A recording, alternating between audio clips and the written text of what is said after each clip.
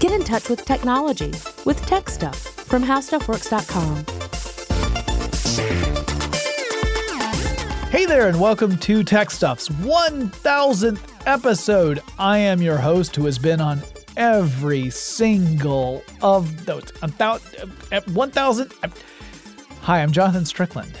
I'm an executive producer at How Stuff Works. I've done 1,000 of these.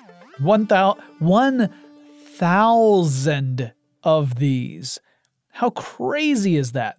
And I debated for a while on what I should cover for the 1000th episode of Tech Stuff, because I've already covered a lot of my favorite tech companies and a lot of my favorite tech topics, whether it's a specific technology or a person. A lot of my favorites are ones that I've already focused on in the past. Plus, choosing one company or technology or person over all the others seems like a pretty difficult decision. How could I say that one company or one technology deserved it more than all the others?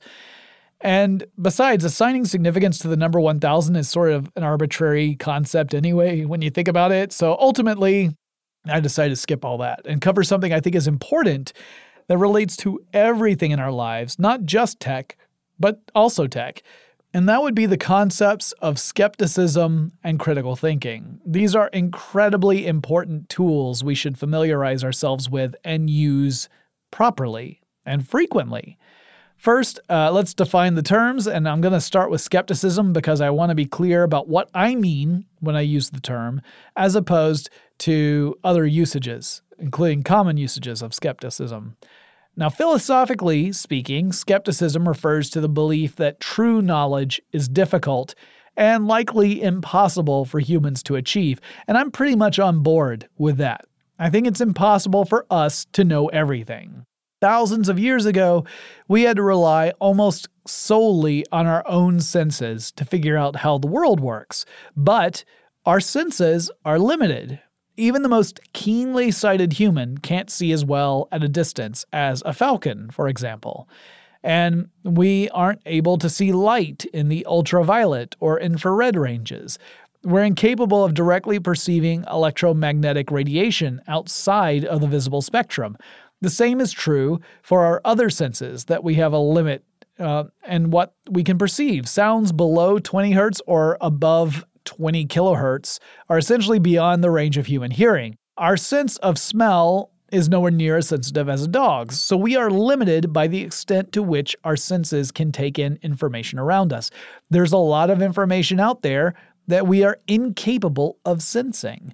Now, as time has passed, we have created technologies that augment our senses and increase our ability to detect things we otherwise would never notice. But even so, we still don't know how much we don't know.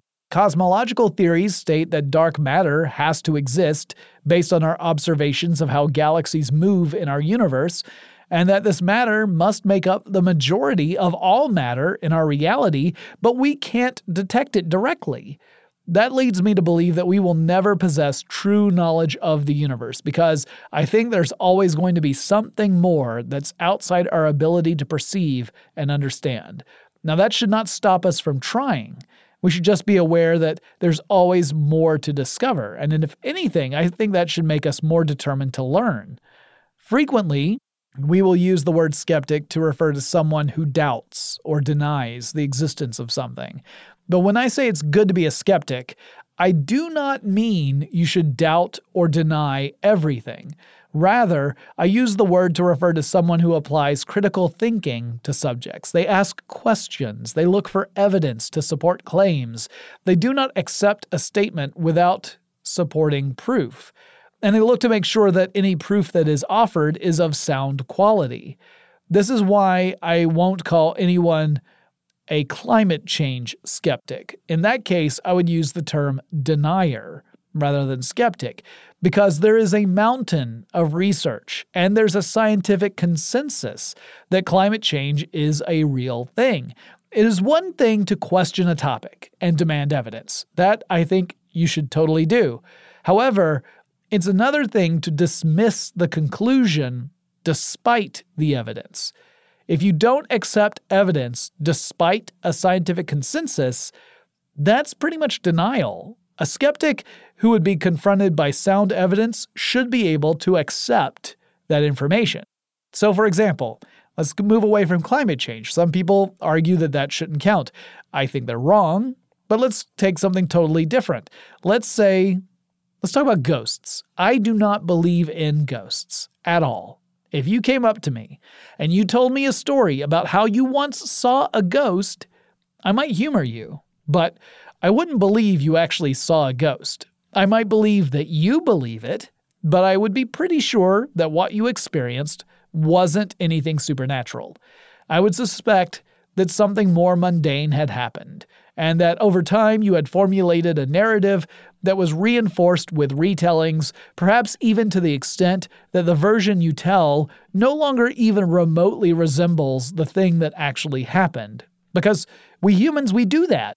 When we remember stuff, it's not like our brains are acting like a computer, right? With a computer, you tell a computer to retrieve a file, it's going to pull up a file, and that file is going to be exactly the same as it was the last time you saved the file. It will be identical to the last time you saved it. It's preserved perfectly, assuming that there's not something wrong with your computer. But that's not how our brains work. When we remember something, our brains actually form neural pathways. They create connections between neurons in our brains, right? And that pathway resembles the one that happened when we first experienced the situation that formed the memory in the first place. So we experience something, our brain creates a connection that is related to that something. When we remember, our brain tries to recreate that connection. But our brains aren't perfect at recreating those pathways. Detours happen. Our memories are faulty. To us, it seems like the things we're remembering are perfect recreations, but in reality, we are recreating a scenario in our heads, and our brains are not perfect, so we get things wrong. And sometimes we reinforce the wrong parts. We make those detours more permanent parts of a pathway. So I'm not necessarily going to think you're trying to hoodwink me. I'm not thinking you're lying if you tell me you saw a ghost. But still, I'm not going to believe your account that you saw a ghost. I'm going to think something else happened that made you think you saw a ghost. But in reality, it was something more natural and mundane.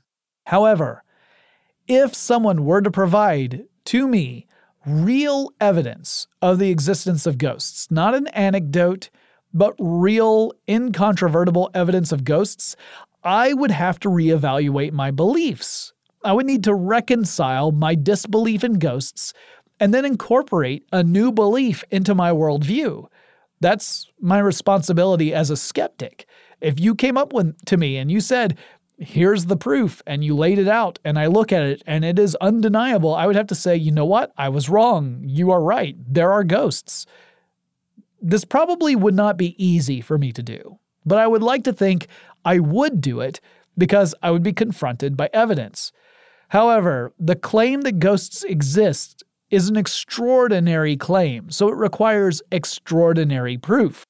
So if you are confronted with evidence and the evidence seems reliable, then you should take whatever the claim is and think this may very well have merit. Climate change deniers do not do this. They deny this mountain of evidence and a scientific consensus.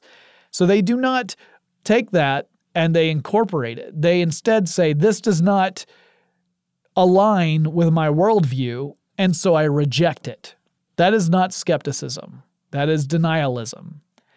Now, one of my favorite episodes of Tech Stuff was all about ghost hunting technology, and that's because Chris Pollette and I went through the equipment that is frequently used by people in the ghost hunting professions, and we explained why that technology did not actually prove the existence of ghosts. For one thing, ghost hunters tend to use equipment that was intended to do other work. One example would be a meter to detect electromagnetic fluctuations, which you would use in order to look for faulty wiring in a house, for example.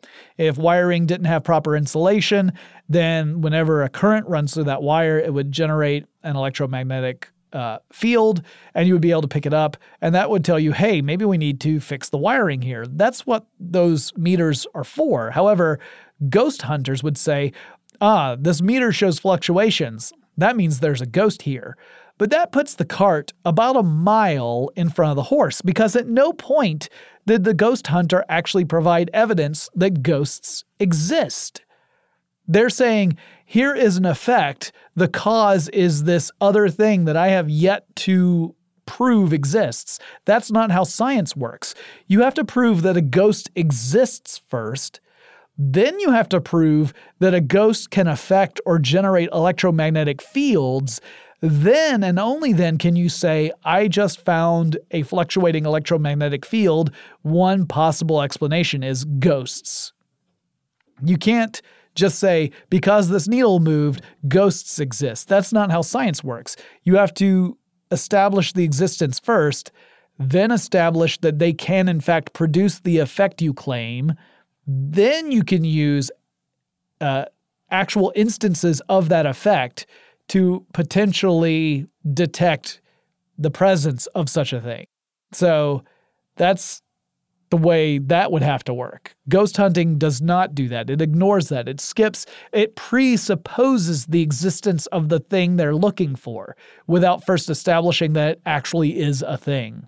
Now, I want to stress that I don't mean to say ghosts definitely do not exist. What I'm saying is I do not believe they exist. But as I said at the beginning, I think it is impossible for humans to know everything.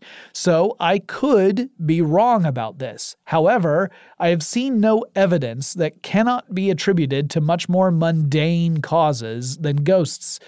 And that would be necessary for me to change my mind. I would need that extraordinary evidence. I do not deny the existence of ghosts outright. I just don't believe in them, because skepticism and denial are two different things. Now, some skeptics do deny certain things. That might be climate change. There are skeptics who don't believe in it. That might be the supernatural. And some skeptics believe in certain things that are not supported by evidence as a matter of faith. They might be devout in a religion. And other skeptics would say, oh, you're not a skeptic because you actually believe in this religious faith and there's no evidence to support your beliefs. I don't want to say there's only one way to be a skeptic. I do think, however, the application of critical thinking and the scientific method is really important for everyone, whether you consider yourself a skeptic or otherwise. Now, when we come back, I'm going to go into the scientific method, how it works, and why I think it's so important. And I'm also going to probably talk about some other stuff like anti-intellectualism and why it's so demoralizing. Maybe I'll even get around to explaining why I think the term boffins is incredibly insulting. So tune in, Brits, because I got a bone to pick with you guys. But first, let's take a quick break and thank our sponsor.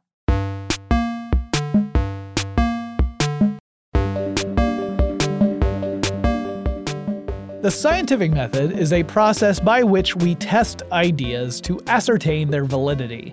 So in other words, it's how we make sure the stuff we believe in has some basis in actual reality. The history of the scientific method is complex. I can't really go into all of it because you could do a full podcast series just about the evolution of the scientific method. It is fascinating, but it is also exhaustive. Cultures from all around the world developed approaches to testing ideas, so this wasn't something that arose specifically out of one place in the world. Lots of different cultures came up with different ways to take this approach. However, generally speaking, we trace the scientific method as we understand it today back to the Greek philosopher Aristotle. He gets the credit for laying out the basics of the scientific method. He proposed combining empirical measurements and observations with inductive reasoning. Now, a lot of Greek philosophers before Aristotle essentially said, all you need is to be able to think. And if you think, and you think good enough, if you're really good at the thinking, then you can think the things that you never thought before and figure out how the world works. All it takes is just pure thought.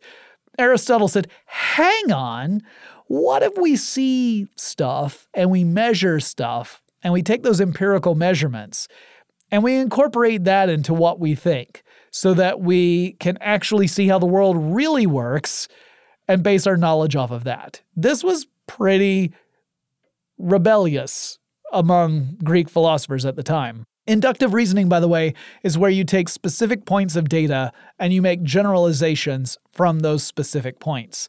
Contrast that with deductive reasoning. That's where you start with a general idea and then you work your way towards specifics. Now, typically, scientists use both inductive and deductive reasoning in order to form hypotheses and then test them to make sure they are true. The Islamic scholar Ibn al-Haytham further developed the scientific method. His basic steps are pretty much the foundation of the scientific method today. He said, well, first you have to state an explicit problem. This would essentially be a claim, usually based off observations and experimentation. Then you test a hypothesis through various experiments to see if it holds validity. You interpret the data from those experiments, and then you conclude whether the hypothesis held up under experimentation or whether the experimentation didn't support the hypothesis. And then you publish what you found so that other people can read it. The scientific method developed further throughout the Renaissance. It also developed in the Enlightenment and the modern age of science. And basically, the principles have remained fairly stable, although the particulars have obviously changed over time. Now, you can't use the scientific method for absolutely everything, but it does provide a great model to follow as a skeptic. Basically, you take a testable claim, and it is important that the claim is testable. It's a claim that can be tested for accuracy. If a claim is not testable, then it does not belong to the realm of science. We used to call this falsifiable, by the way. If a claim is falsifiable, then it is scientific. That means if the claim is such that you could design a test where the claim is proven to be untrue, then you would say it's falsifiable and thus scientific.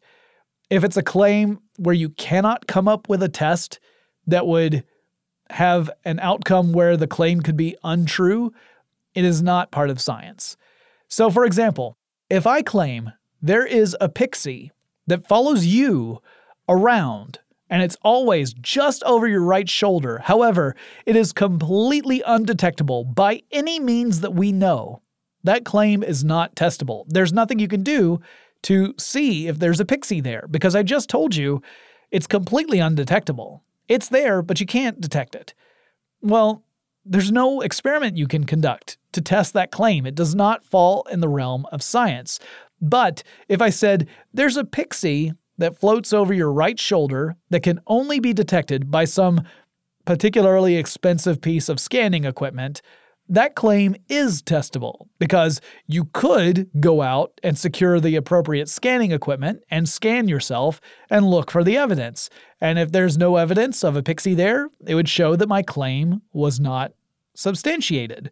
There was no pixie, and I had told you, hey, if you get this expensive scanner, then you'll find a pixie. If I'm the one selling you the expensive scanner, it just means I scammed you. And then I'd probably change my claim slightly because that's how things often go. It's called moving the goalposts, where I make a claim, someone tests the claim does not hold up to the test, so I change the claim slightly in order to make it seem like it's still valid.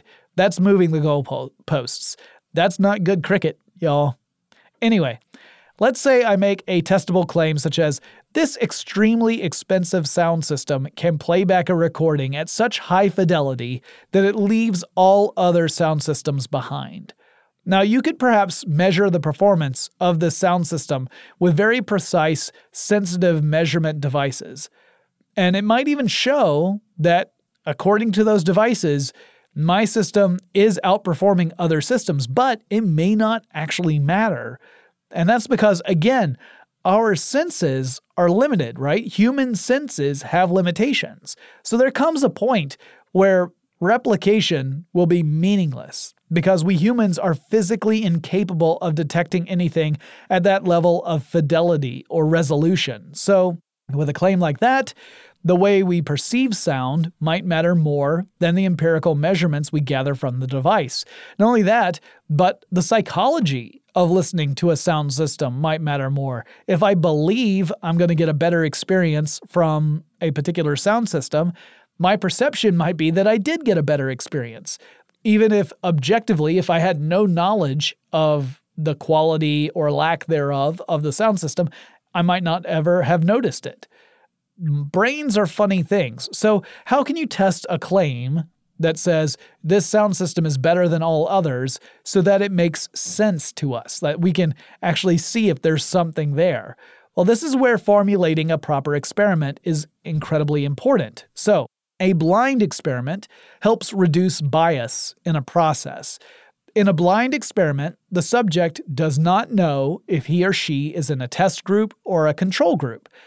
And with a sound system issue, you might be in a control group sometimes, in a test group other times, and you're recording your responses to a questionnaire, let's say, that's designed to see if you detect a difference in sound quality. So it might mean that if I were to design an experiment to test the claims someone makes about a particular sound system, I might make it like this. You are invited to participate in a test to see if a particular sound system is perceptibly better than other sound systems. So you're led to a room. You cannot see the system or the speakers or anything in this room. The room is designed in such a way where the entire sound system is hidden from your view. You are told to listen to a recording. You do so. You listen to the recording. Maybe you make some notes. Then you're led to a second room, and you repeat the procedure. You can't see the sound system in this room. You don't know if you're listening to an identical sound system or a totally different sound system. You make notes. Maybe you go to several rooms, and you're asked to rate the audio quality experience in each of the rooms you visit. Some of the rooms might have duplicate systems, calibrated precisely the same way for their respective spaces to give you the same sort of replicated sound. But you don't know that. You don't know that going from room to room which one it is. And there might be as many variables eliminated as possible. So you're trying to, keep the rooms the exact same size with the exact same soundproofing. Everything needs to be as close to identical as possible to eliminate variables. And it might be that rooms 2 and 3 out of 7 have the supposedly remarkable system in them, but the other 5 have regular sound systems in them. Now you, as the subject, don't know that. You're just going through the experiment. The experimenters will repeat this process with as many test subjects as they possibly can. The more subjects you have, the better. It increases the sample size. It helps account for outliers. Then the experimenters collate all the data, they analyze it, and they draw conclusions. And perhaps the superlative system really is superior, and people are regularly and reliably picking it out. They're saying, rooms 2 and 3 sounded really good, like better than all the others. If everyone is saying that, or if enough people are saying that reliably, then you might say, the claims that were made seem to hold true. People are able to identify it. Or you might find that there's no conclusive support for the claim. Not enough people were able to tell a difference. Or maybe some other people said, rooms 2 and 6 sounded better than all the other rooms. And you're thinking to yourself, only 2 and 3 had the sound system that was really good in them. The other rooms had regular sound systems in them. So if you say 2 and 6, that's not conclusive. Or if you say 5 and 6, now that's a real problem because you've picked out 2 of the sound systems that were not supposed to be as good. So that's one way of testing it. Now, I would actually suggest you go a step further in your experiment design and you create what is called a double-blind experiment. In a double-blind experiment, the person in charge of conducting the test is unaware of which subjects are in a control group or a test group as well. So, in other words, the person who leads you, the subject, from room to room also does not know which rooms have the really good system in them and which rooms have normal systems in them. They have no idea. This way, the person who's leading you from room to room can't unconsciously introduce bias into the experiment by perhaps giving away that rooms 2 and 3 have the really good system in them because they don't know. Double-blind experiments, in my opinion, tend to be the way to go for testable claims, especially claims that are on the extraordinary side. You want to design a test in such a way that you don't influence the subjects to give you the result you want to get. Whether you want a test to come out positive or negative, you want to avoid introducing bias into the actual experiment. These tests where you're testing something that's subjective, like the quality of sound, those are particularly tricky. because it's not like it's just a measurement you can read off a meter. It's the experience someone is having. And subjective experiences are very difficult to quantify in a meaningful way. But this is the way I would go about designing such an experiment. Now, not everything can be tested. Some things go beyond observations or empirical measurements. Now, that does not necessarily mean those claims are untrue. They might be true. It just means we cannot apply the scientific method to test those claims. String theory falls into that category. Mathematically, string theory holds up if you allow for certain claims, such as additional dimensions. But we have no means of observing or measuring those claims. There's no way for us to test it scientifically. Mathematically, it all makes sense, but we can't actually practically test it or observe it. That's led some people to argue that string theory is not really a scientific theory, but more of a philosophy. Now, that does not mean that it's untrue. It just means we do not as yet have a means of testing it to apply the scientific method. So that's something to keep in mind as well. That step that we heard about publishing your findings, that's also very important. A good scientist will submit his or her work to a peer-reviewed journal for publication. Peer review means that other scientists will take the work, they'll examine it, they'll look at the design of the experiment, the claim, how the experiment was designed, how it was carried through, the methodology that was used to collect data, the process the researchers used to analyze the information that was collected, and then the conclusions that were drawn by the researchers based on that analysis. Ideally, that weeds out bad experiments. Now, in reality, sometimes stuff slips through, at least temporarily.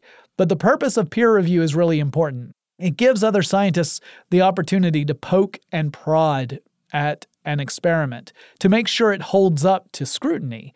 And if it can't hold up to scrutiny, that doesn't necessarily mean the conclusions are false. It just means there's a lack of support to validate the conclusions, and a better experiment should be designed. The publication process also allows for another important step in science. It gives other scientists the opportunity to attempt to replicate the experiment. If an experiment has a proper design and the researchers did everything correctly, their work should be replicable by anyone else who follows that exact same methodology. If another scientist follows your procedure exactly, but arrives at a completely different result, something has gone wrong. Moreover, scientists should be able to come at the experiment from different angles, and with a properly designed experiment, their work should arrive at a similar conclusion to the previously established experiments. There will always be variability in results, but as long as that variability isn't statistically significant, or as long as it's not outside the range of error, it should still be seen as supporting the conclusions of the first experiment. So, you want to be able to replicate an experiment. You want to be able to design new experiments to test the same claim in a slightly different way to make sure that the claim still holds true. And if all of that ends up being the case, then you know you're onto something because you're starting to get consistent results. And different people trying to do the same experiment and coming up with the same conclusion, that's a good thing in general. Now, clearly, we can't all design scientific experiments to test every claim we encounter. That's not practical. It's not something that you and I are going to do on a day-to-day basis. It would be silly. It'd be a huge time sink. But we can apply our knowledge of the scientific method to ask questions, either of ourselves, of other people, to look into a matter more thoroughly. And if we encounter an extraordinary claim, we can look for the support for that claim. In some cases, we may find the support is logical, it's consistent, and it's sufficient, and then we might find ourselves able to accept this new claim, even if it is extraordinary. But in other cases, we might not see any support at all. We might look and say, the premise that you have here is faulty, so your conclusion is not really reliable. Or we might say, you don't even present premises to support your argument, so how do I know your argument is sound? Then we become less eager to accept a claim at face value. Well, I've got a lot more to say about critical thinking and scientific method and skepticism, but before I go any further, let's take another quick break to thank our sponsors.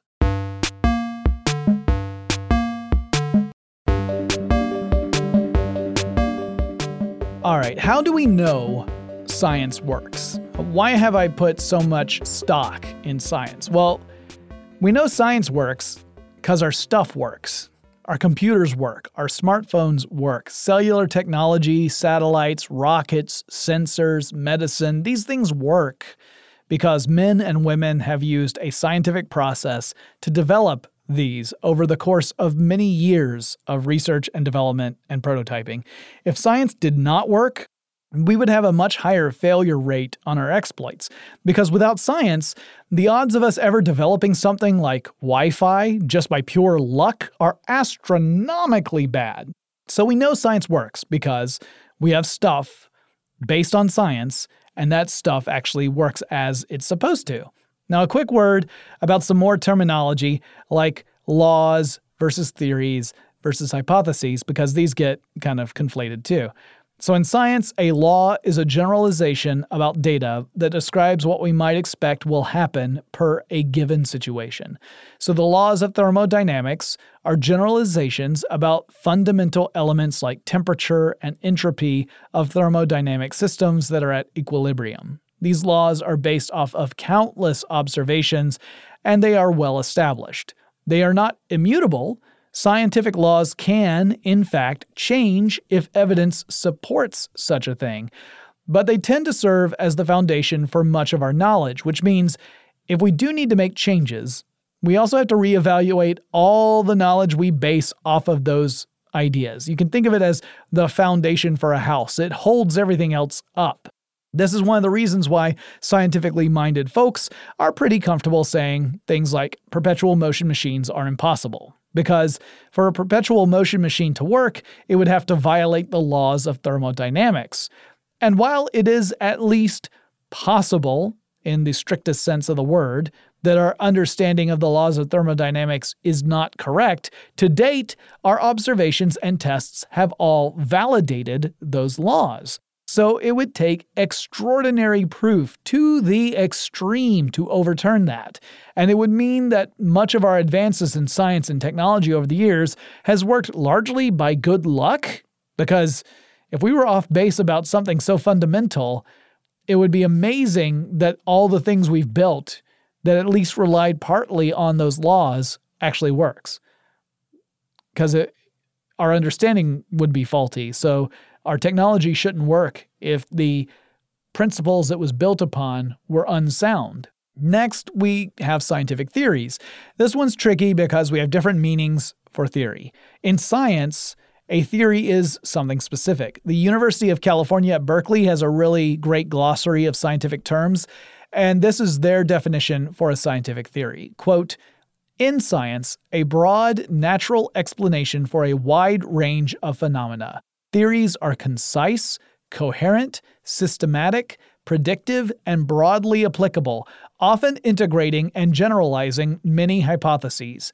Theories accepted by the scientific community are generally strongly supported by many different lines of evidence, but even theories may be modified or overturned if warranted by new evidence and perspectives." So again, science allows that we can't know everything. And it may turn out that one day we find some form of evidence that contradicts a previously established theory. And that means we have to test it and make certain that, in fact, this anomaly is a real thing. And if so, we have to revisit our theory and we have to change it because it clearly does not reflect reality.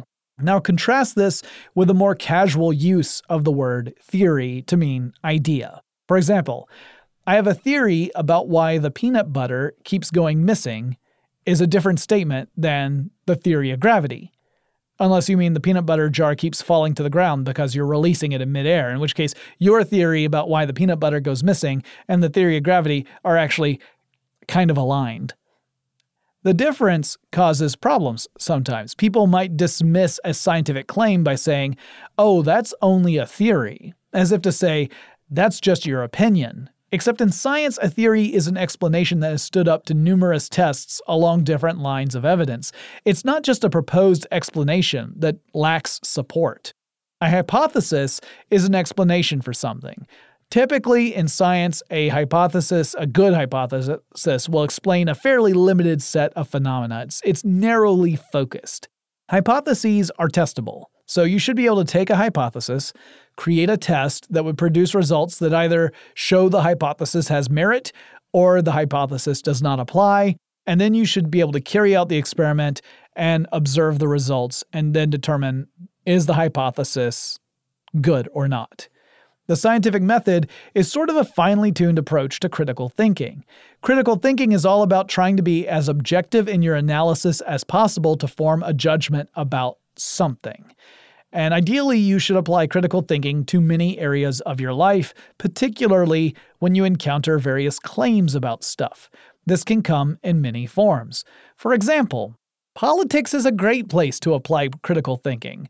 Politics deals with some incredibly important aspects of our lives, things that affect us day to day and affect other people, thousands or millions of people every day.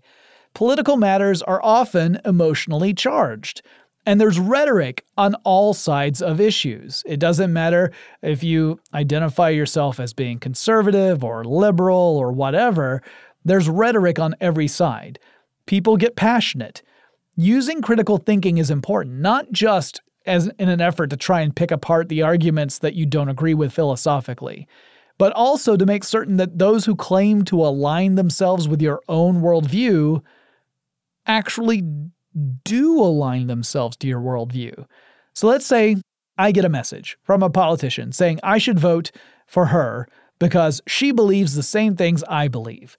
And I might go and look at this politician's voting record to check and see if that's actually true.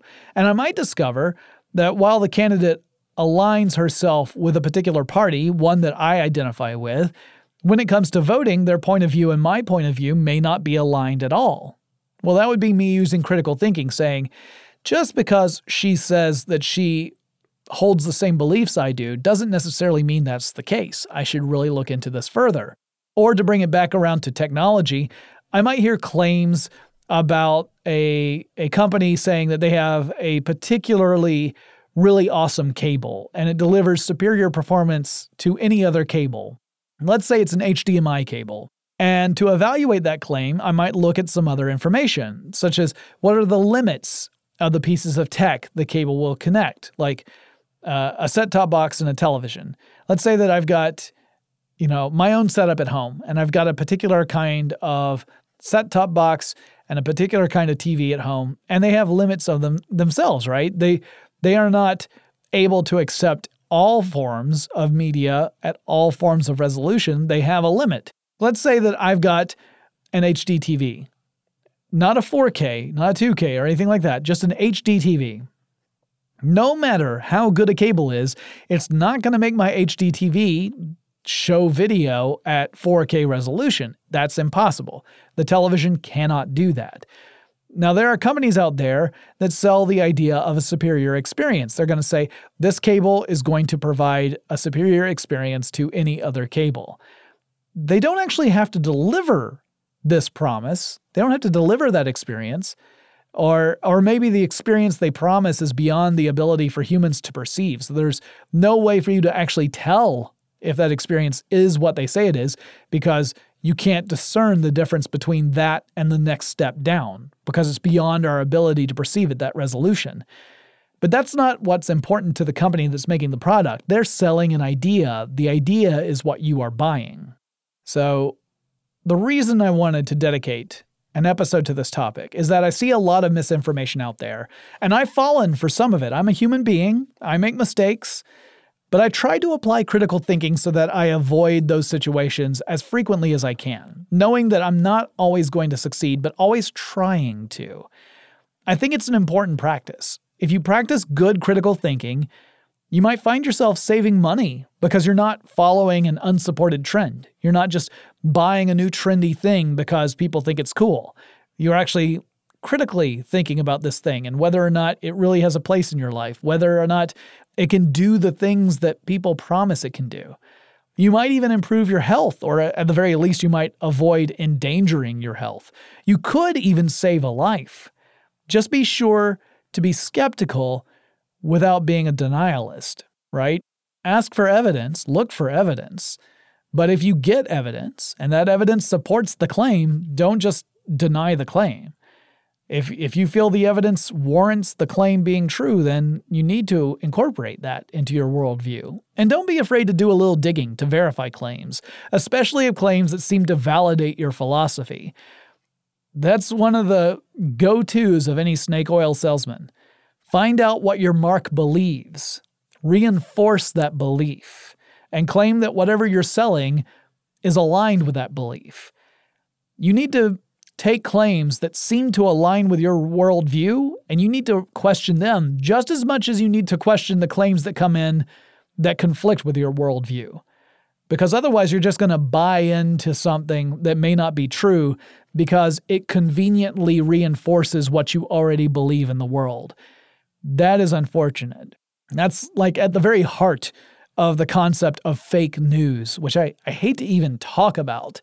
But fake news, it is a thing. And it's true for all different types of views.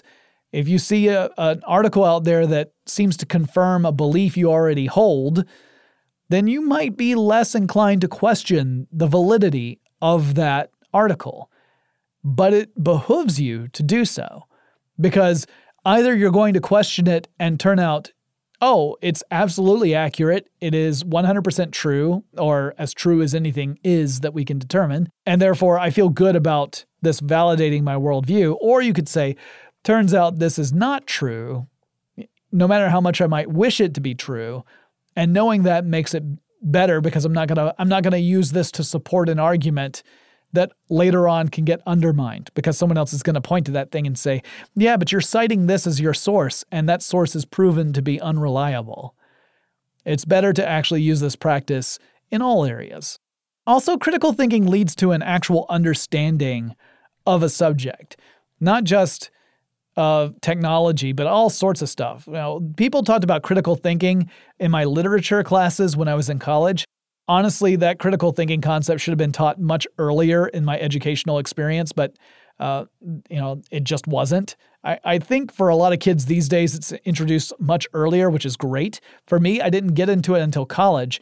But critical thinking allows you to question things and then through the questioning get a deeper understanding of the subject matter, as opposed to just memorizing stuff. Like, you can memorize a list of facts and rattle those facts off, but if you don't have an actual understanding, then there's nothing really going on. You're just regurgitating information. You're not really incorporating that. But when you question, there comes a point where a little light bulb comes on in your head and you get it. And that's way more powerful. To conclude, I'd like to recommend some interesting books about critical thinking and skepticism. The best one I've ever read is The Demon-Haunted World. That was written by Carl Sagan. There's a great audiobook version of this, by the way. Carrie Elwes of Princess Bride fame does the narration for it. I highly recommend that. If you don't want to read it, you can listen to it. Sagan is wonderful at not only advocating for careful critical thought, but also he is really good at expressing the wonders of the universe and of science. He's great at engaging the imagination and grounding us in the real world at the same time. And I think his message is ultimately one of wonder and hope, because it's all about how phenomenal the universe is and how much we can stand to learn from it. A lot of people, I think of skepticism as taking the magic out of the world, but really it's just making sure the stuff you are putting stock into is real. But that doesn't mean reality can't be amazing. It can be. It's just not magic, because magic's not real. Asking the Right Questions, A Guide to Critical Thinking by M. Neil Brown and Stuart M. Keeley is also a good read. Mistakes Were Made, But Not By Me, by Carol Tavris and Elliot Aronson, explores why we are so adept at passing the buck when we make a mistake. It's a very human thing when we make a mistake to justify that mistake or gloss over it or try to deflect it so it doesn't seem like we've made a mistake. It's a very human thing. This book specifically goes into why is that? Why are we so reluctant to say, I was wrong? Because if we could say I was wrong more frequently, when we are legitimately wrong, then we could proceed toward the truth much more quickly. But we're really reluctant to do that in general. Flim Flam by James Randi is a really interesting book about various hoaxes, scams, and unsupported claims, most of which are in the supernatural realm, but I think it is very helpful if you want to look at critical thinking. Randi is a professional magician, and as such, he has a working understanding of human psychology. Not necessarily a scholarly understanding, but human psychology is something magicians work on. They have to understand it. They have to understand how people think and how people perceive in order to trick them. So they're all about misdirection and deception. And a lot of magicians actually have created really great work calling for critical thinking and using their understanding of human psychology and misdirection to point out how we humans are really good at fooling each other and ourselves. Also, I feel I need to point this out. Randi is a bit of an irascible fellow. He's grouchy, and it comes across in his writing. Just throwing that out there because I don't want it to be a surprise to anybody if they pick up the book. Another one is Pseudoscience and the Paranormal by Terrence Hines. That's a book I've heard recommended numerous times, but I have not yet read it myself. It's on my to-read list. I just haven't read it yet, but I keep hearing Pseudoscience and the Paranormal is a very good one. So I hope it is. That's my next book to read once I'm done with the one I'm on now. In my next episode, I'm going to be joined by the fabulous Mr. Benjamin Bolin to cover some of the scams and hoaxes and flim-flam and technology that some cases robbed people of money, in some cases it just deluded a person into thinking they had found something interesting when really they hadn't. In some cases it led to even worse outcomes. And I really want to do that to explore again why scientific thinking, why skepticism, critical thinking, why that's so important. And the next episode is going to kind of illustrate that with a bunch of examples. But it'll be a pretty entertaining story as well. Thank you guys so much. We had 1,000 episodes of Tech Stuff, and there's no stopping. We're going to keep on going. But 1,000, I can't believe it. That's a lot of Jonathan Strickland talking. I feel like I should apologize. But if you guys have any suggestions for future episodes of Tech Stuff, write me. Send me a message at techstuff@howstuffworks.com or drop me a line on Twitter or Facebook. The handle at both of those is TechStuffHSW. Don't forget to follow us on Instagram, and I'll talk to you again really soon.